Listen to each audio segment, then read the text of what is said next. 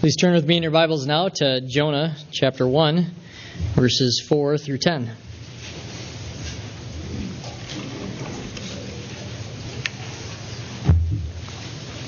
If you're using the Bibles in the chairs around you, you can find it on page 776.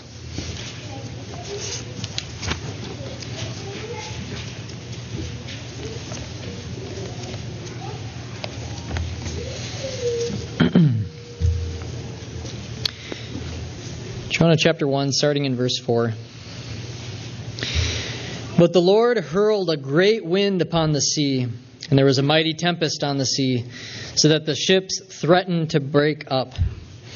Then the mariners were afraid, and each cried out to his God. And they hurled the cargo that was in the ship into the sea to lighten it for them. But Jonah had gone down into the inner part of the ship, and had laid down and was fast asleep. So the captain came and said to him, "What do you mean, you sleeper? Arise, call out to your God. Perhaps the God will give a thought to us that we may not perish." And they said to one another, "Come, let us cast lots that we may know on whose account this evil has come upon us." So they cast lots, and the lot fell on Jonah. Then they said to him, "Tell us on whose account this evil has come upon us. What is your occupation, and where do you come from? What is your country, and of what people are you?" And he said to them, "I am a Hebrew, and I fear the Lord, the God of heaven, who made the sea and the dry land." Then the men were exceedingly afraid and said to him, "What is this that you have done?" For the men knew that he was fleeing from the presence of the Lord, because he had told them. Let's pray. Heavenly Father, we thank you for this word, for this prophetic book of Jonah. And we ask now that you would help us through your word to see our sin, to understand our sin, the extent that we go to hide our sin, and the effects that it has on other people. And we ask also, Lord, that you would help us to understand what true repentance is, so that we can walk in it. And we also ask, Lord, that your word would just display the glory of your patience and your mercy and your power. We pray this in the name of Jesus, our Savior. Amen. There was a man in Cleveland, Ohio, named Ted Conrad. He was 20 years old, and he was a bank teller. It was 1969, and it was during the same week that man stepped onto the moon for the very first time. And that week, Ted did something that nobody expected. After closing at his bank, he walked out with $215,000 in cash in a bag, which in today's standards would be about $1.7 million. It's still one of the largest bank robberies in Cleveland's history. And then Ted fled. He traveled all around the country, and he eventually landed in Lynnfield, Massachusetts, right outside of Boston. Then he cut off all communication with his family, with his parents and siblings and extended family. He covered all of his tracks, too. He got a new Social Security number with a new name, Thomas Randell.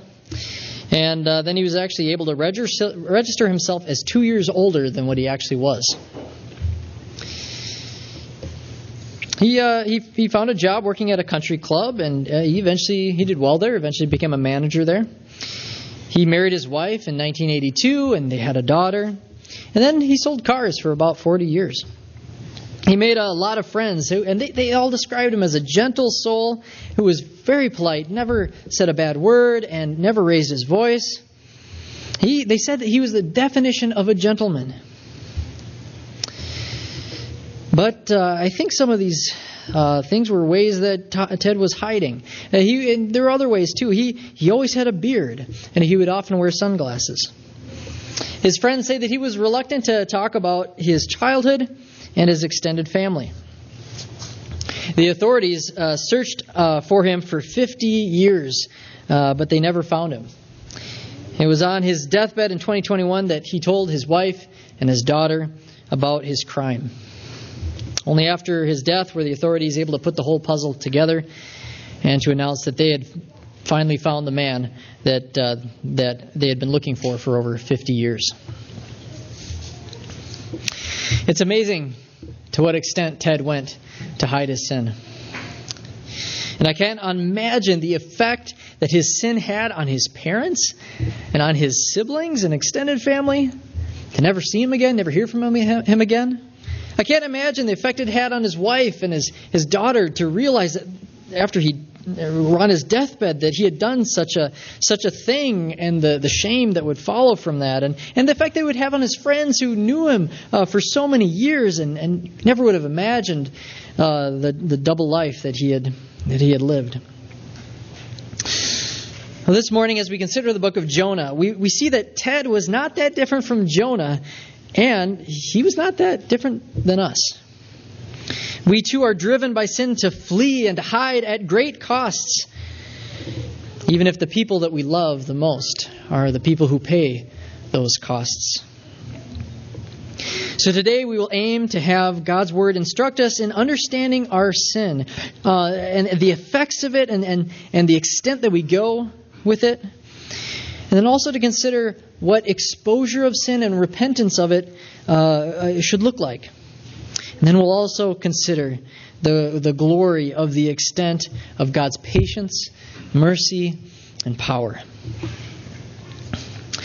Last week we started this series on the book of Jonah, and we saw how God told the prophet Jonah to go preach to the Ninevites to repent from their wickedness. But as we all know, Jonah immediately fled the other direction. He went down to Joppa and got on a boat headed for Tarshish. And so at this point in the story, Jonah is blissfully sailing away. He's left everything behind and probably paid a large sum of money for this trip to happen. So I just really wonder what was going through his mind. Was he thinking that he was going to start a whole new life once he got to Tarshish? Or was he thinking that he would just kind of go there, and then after God would unleash his wrath on the unsuspecting Ninevites, and maybe he would just destroy them like Sodom and Gomorrah, then maybe Jonah would return to Israel after God had brought his judgment. Well, we will never know. We'll never know what he was thinking. But in the meantime, at this point in the story, it says in verse 5 that he decided that he would, for the meantime, go down to the inner part of the ship to sleep. Now here we see something interesting with the word down. It's being intentionally repeated. This is the third time Jonah has gone down in just a few verses. And it won't be the last. We will see it again. After God had told him to go to Nineveh, in verse 3 it says he went down to Joppa. Jonah continues his descent then when he then found a ship, and then it went and he went down into it. Then in verse 5 it says that Jonah went down into the inner part of the ship. Down, down, down, Jonah descended. His sin is only taking him in one direction, and now he is in the lowest part of a ship, perhaps just under the surface of the sea. His sin has taken him this far and has brought him this low. He is asleep, and so is his conscience. But then in verse 4, everything begins to change. Jonah could not flee the presence of the Lord. And the Lord was not done with Jonah or with the Ninevites. So the Lord responded. He hurled a great wind upon the sea, and the storm was so violent that the ship was probably groaning and threatening to break and to then to sink to the bottom of the sea. Now, I've never been on a boat where there was a storm. Probably the best thing comparable to this that I've experienced is back on December 15th, just from last year, and that huge storm that hit here and in southern Minnesota and Wisconsin, and there were tornadoes and the sirens were going off, and that entire night we were just surrounded with wind. It was blowing all around our house, and I was thinking is this even safe to be in the house? Is it going to take the roof off? What's going to happen here? Well, obviously, what happened on December 15th was clearly not as bad as what Jonah was experiencing here. This was very, very, very dangerous. And so, with this danger that's come upon this boat and the sailors and Jonah here, we begin to see the effects of Jonah's sin on other people. Palmer Robertson put it this way: you will invariably bring trouble to the life of others as well as to your own life if you are walking contrary to the will of God. Well, this is true for Jonah.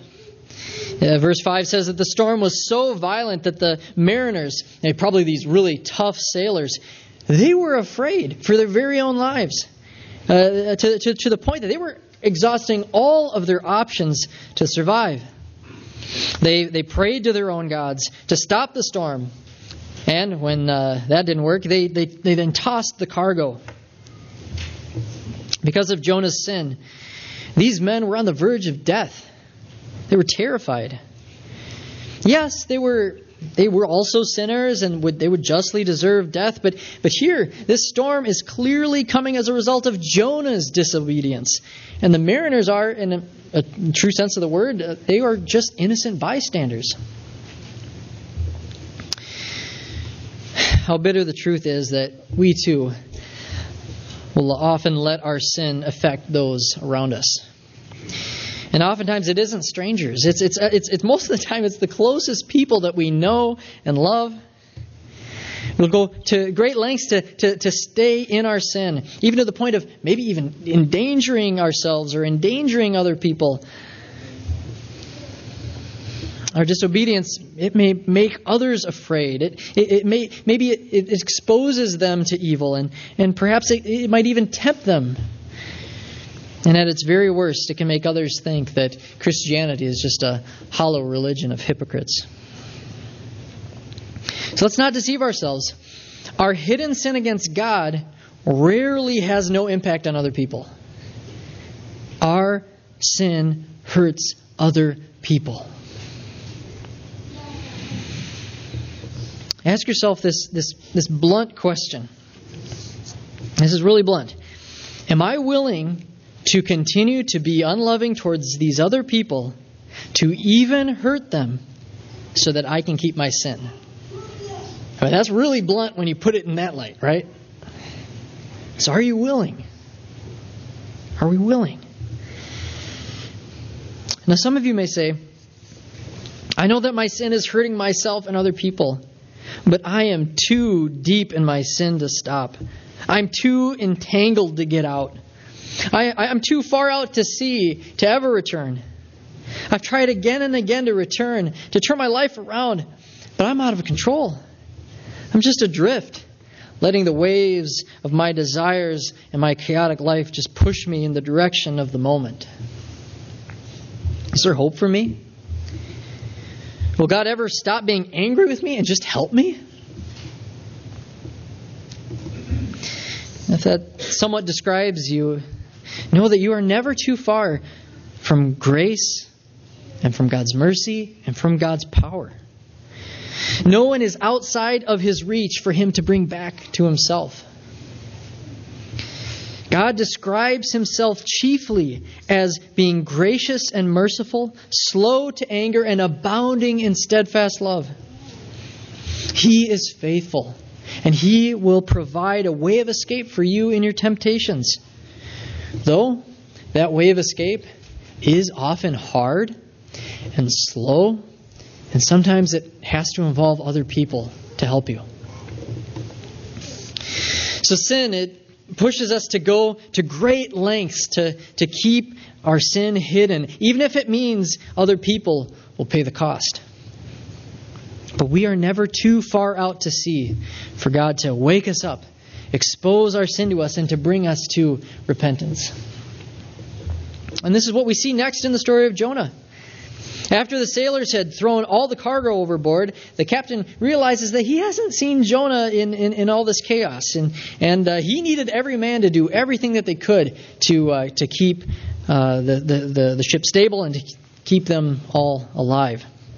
So the captain, probably just drenched in water and wide-eyed with adrenaline, he comes down to the inner part of the boat, and just imagine how shocked and angry he'd be to see Jonah just lying there sleeping through this crisis. Everyone's about to die, and Jonah's asleep. So the captain yells at Jonah to wake him up, saying, "What do you mean, you sleeper? Arise, call out to your God." Now this for sure woke up Jonah. But the text, it's surprising, the text doesn't say here that he then immediately prayed. It doesn't say that. Now, how shocking it is that the pagan sailors had more of a sense to pray than Jonah, a prophet of God. And how true it is that when we are sinning, it is often very difficult to pray. Because sin and prayer are antithetical to one another. Now, maybe Jonah didn't pray here because he was so shocked and he was suddenly beginning to realize that, whoa, God is not letting me escape. Something is very wrong here. Now, he was blissfully asleep, and now he's faced with an angry, wet sailor who is afraid for his life. So that may have made Jonah fairly afraid. So this is a very shocking thing to wake up to. And there may have been something else that got Jonah's attention and just kind of stopped him in his train of thought. There are two words that the captain used that may have made Jonah realize that God was after him. The captain uses the same two commands that God had said to him back in the beginning, when God was calling Jonah to go to the Ninevites. Back in verse 2. Arise, call. Arise and call. Perhaps this made Jonah remember his disobedience, and maybe God used this to tell Jonah that he was still calling him to the Ninevites. So was God here? Was he using a pagan to speak to a prophet? Wasn't that backwards? Shouldn't the prophet be speaking to the pagan? This kind of is similar to like when Balaam's donkey speaks to the prophet Balaam. Things are reversed. It's not supposed to be this way. So I believe God is using this ironic moment to announce to Jonah that he could not flee from his presence. And his evil had gone up to God, and it was not unnoticed. Maybe God was using those two words, arise and call. Yeah, maybe he wasn't. I don't know. But one thing is crystal clear right now. Jonah has been woken up.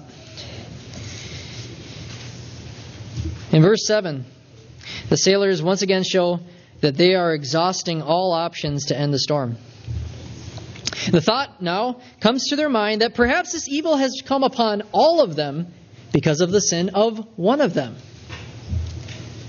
Now, where do you think they got that idea from? So they decide to cast lots to see who the guilty man is. Now, imagine Jonah hearing the sailors suggest this idea. And so, Jonah was a prophet, and so he knew God's word, and so he knew that sometimes God exposes sinners through the casting of lots. There's people like Achan in the book of Joshua, who his sin was exposed through the casting of lots, and then he was stoned to death. So I wonder if the fear of being found out and perhaps being killed by the sailors, perhaps that all swept over Jonah as he heard of this idea of casting lots to expose a sinner. And yet Jonah still did not expose his own sin. Like David with Bathsheba, and like Adam and Eve, he chose to be silent and to let his sin be exposed by somebody else. Brothers and sisters, we ought not to be like Jonah in this way. We ought not to be like him and just wait for our sin to be found out. Rather, we are to follow the pattern of Psalm 32. In Psalm 32, David expresses how terrible it is to stay silent about sin, to leave sin unconfessed. He says this in Psalm 32. For when I kept silent, my bones wasted away through my groaning all day long. For day and night your hand was heavy upon me. But then David ends his silence and he confesses his sin, saying, I acknowledged my sin to you, and I did not cover my iniquity. I said, I will confess my transgressions to the Lord, and you forgave the iniquity of my sin. Hidden sin will eat away at your soul. But when you acknowledge your sin, when you leave it uncovered before God, and if needs be, uncover it before someone else, the Lord is there to forgive you. He's there to forgive. Jonah, however, chose to keep silent. He hid for one last minute, and he left it to the lots. Or should I say that he left it to the hand of God. He was going to be exposed by God's sovereign hand through seemingly random lots being cast by the hand of pagans. Proverbs 16:33 says, the lot is cast into the lap, but its every decision is from the Lord. Its every decision is from the Lord. There is no luck or chance with God. Even random outcomes are decided by the Lord. Now, the whole topic of using lots, the evil uses of it, the sometimes wise uses of it, that's a topic for a different time. I'd love to talk with you about that. But here in this passage, God used the casting of lots for his purpose of exposing Jonah. God is displaying his sovereignty over seemingly randomly cast lots to achieve his purposes. Truly nothing can stay God's hand. Well, we're not surprised to read that the lots fell on Jonah, and I bet Jonah was not surprised either. When the sailors see the results, then they begin to just pepper Jonah with questions. Verse 8, tell us on whose account this evil has come upon us. What is your occupation? Where did you come from? What is your country? And of what people are you? What comes next is what I believe is the beginning of Jonah's repentance. He's no match for God.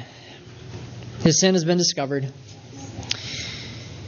Here is what he says in verse 9.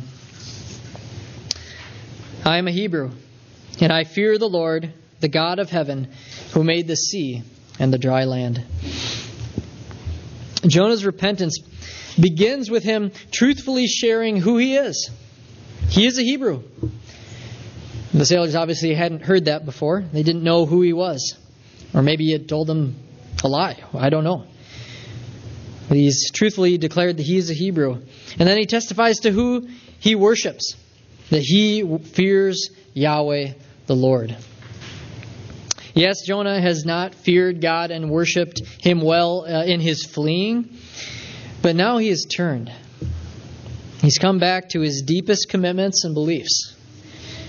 He fears and worships the Lord. And then Jonah testifies to who the Lord is. He specifies who he is. That he is Yahweh. That he is the one and only God of heaven. The God who made the sea and the land. The God who is ultimately sovereign over the very storm that they were in. This is the first step of repentance. To remember who we are, who we worship, and who God is. We are sinners. We're saved by Christ, and so we belong to God. That's who we are. And who do we worship? We are worshipers of God. Yes, inconsistent, sometimes hypocritical in our worship, but we are committed to worshiping God alone and God above all other gods.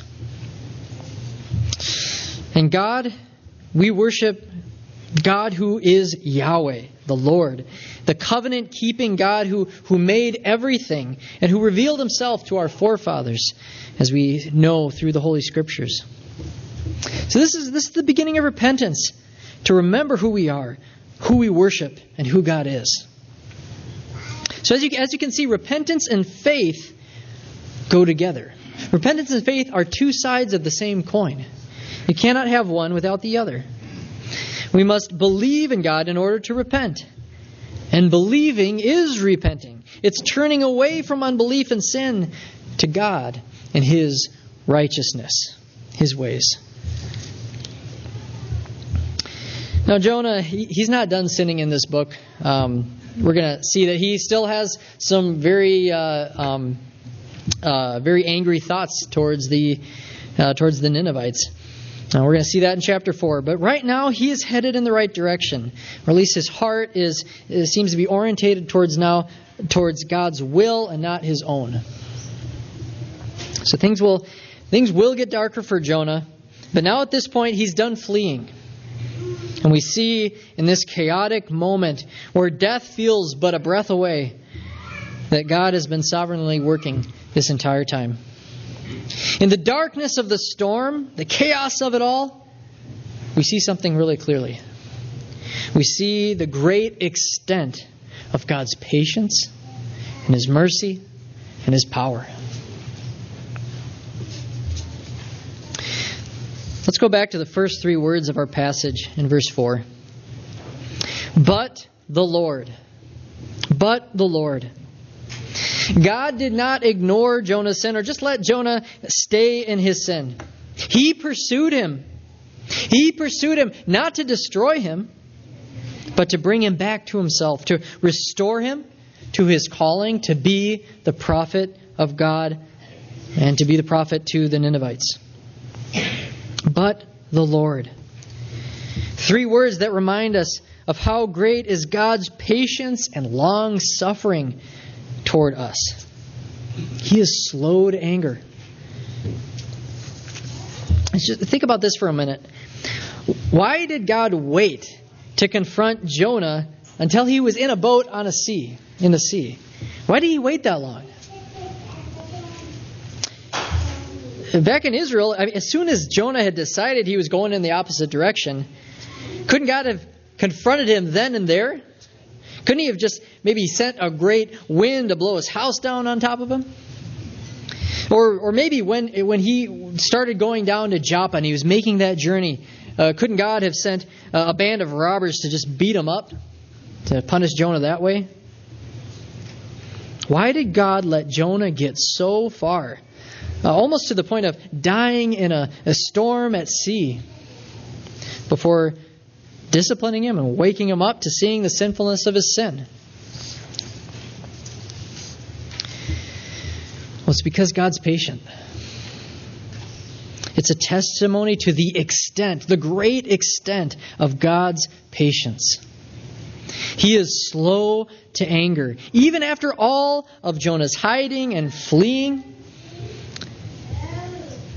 God's patience, He's patient with us too, His children. We may have given up on ourselves, or maybe we've given up on others who have shipwrecked their faith. But God has not given up on His work in His children. He who began a good work in you, and He who began a good work in the lives of others that you know, He will bring it to completion.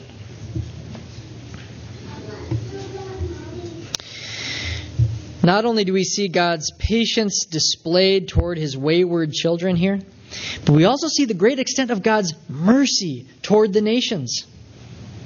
But the Lord reminds us that God wasn't done with the Ninevites after Jonah refused to call them to repentance.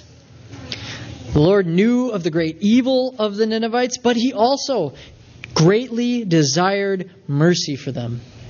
And He desired it so much that He pursued His prophet with a storm and with the casting of lots to bring Jonah to repentance. He pursued Jonah that far so that He could bring about mercy towards the Ninevites. So this story, it's not just about Jonah. It's about the nations and God's plan from the very beginning to call the nations to Himself. God desired not only the humbling of the Ninevites, but also the humbling of these pagan sailors. that they might know that Yahweh is God. Next week, in our passage for next week, we're going to see that the sailors, they're going to pray to Yahweh, specifically Yahweh. They're going to pray to Yahweh. It says they're going to fear Him, and they're going to offer a sacrifice to Him. Jonah didn't have mercy on these pagans, but God did. He patiently let Jonah flee all the way to this boat, to this specific boat with these specific sailors to show His specific mercy for these sailors. How great is God's wisdom that He's orchestrating all these things. He's being patient with Jonah in order to have mercy on these sailors, in order to have mercy on these Ninevites, in order to humble Jonah in all of these different ways. God's wisdom is absolutely profound in how He orchestrates His providence to achieve His purposes. How committed God is to accomplish His mission of being merciful to the nations of the earth. That's something we should join in. We should join with God in His passion to bring His mercy to the nations of the earth. And the nations are coming here, aren't they? They are our neighbors. We also see here in Jonah chapter 1 the greatness of God's power to bring peace. And we see it when we contrast this passage with the story of Jesus calming the sea in Mark chapter 4, which we read earlier. It's very interesting to compare these two stories. Both of them have some stark similarities.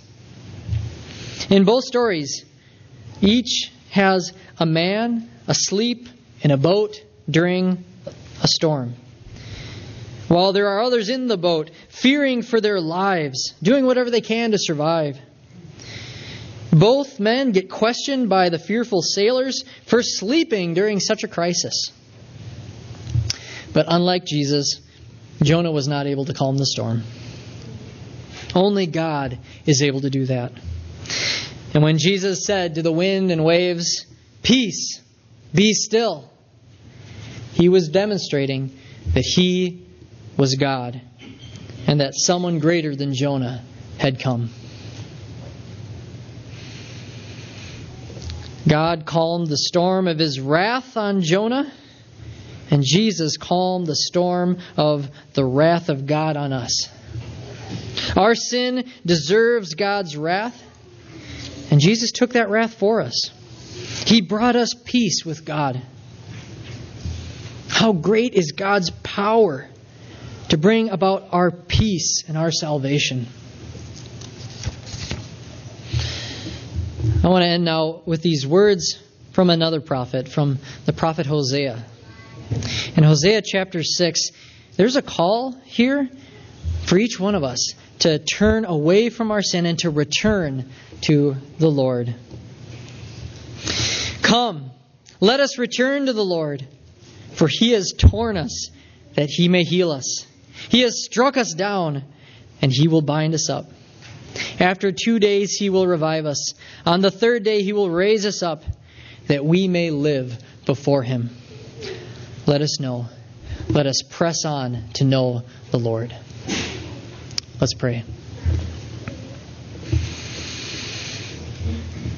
Heavenly Father, we come to You now. We return to You now. We abandon our sin that we've kept hidden, and we confess that to You now. Lord, we thank You that You are slow to anger. You are tender towards us, even if we've been dealing with some sins for years and years and years. You are tender towards us. You're slow to anger, and You welcome us to come to You for grace and help to overcome sin and temptation. Lord, I ask that You would give these brothers and sisters strength in their fights against sin. Give them courage to initiate exposing and confessing their sins to one another. That they wouldn't wait for their sin to be exposed by somebody else, but they would bring it to light. That they would confess it to You and perhaps to another person. That they might receive Your kindness and remember Your gospel. So Lord Jesus, I ask for that help for each one of us here. And so, Lord, we thank you for your word today. We thank you for the glory of your mercy and your patience and your power. Help us now to join you in your mission to bring the nations to repentance and to faith. So we pray this all in the name of Jesus Christ, our Savior. Amen.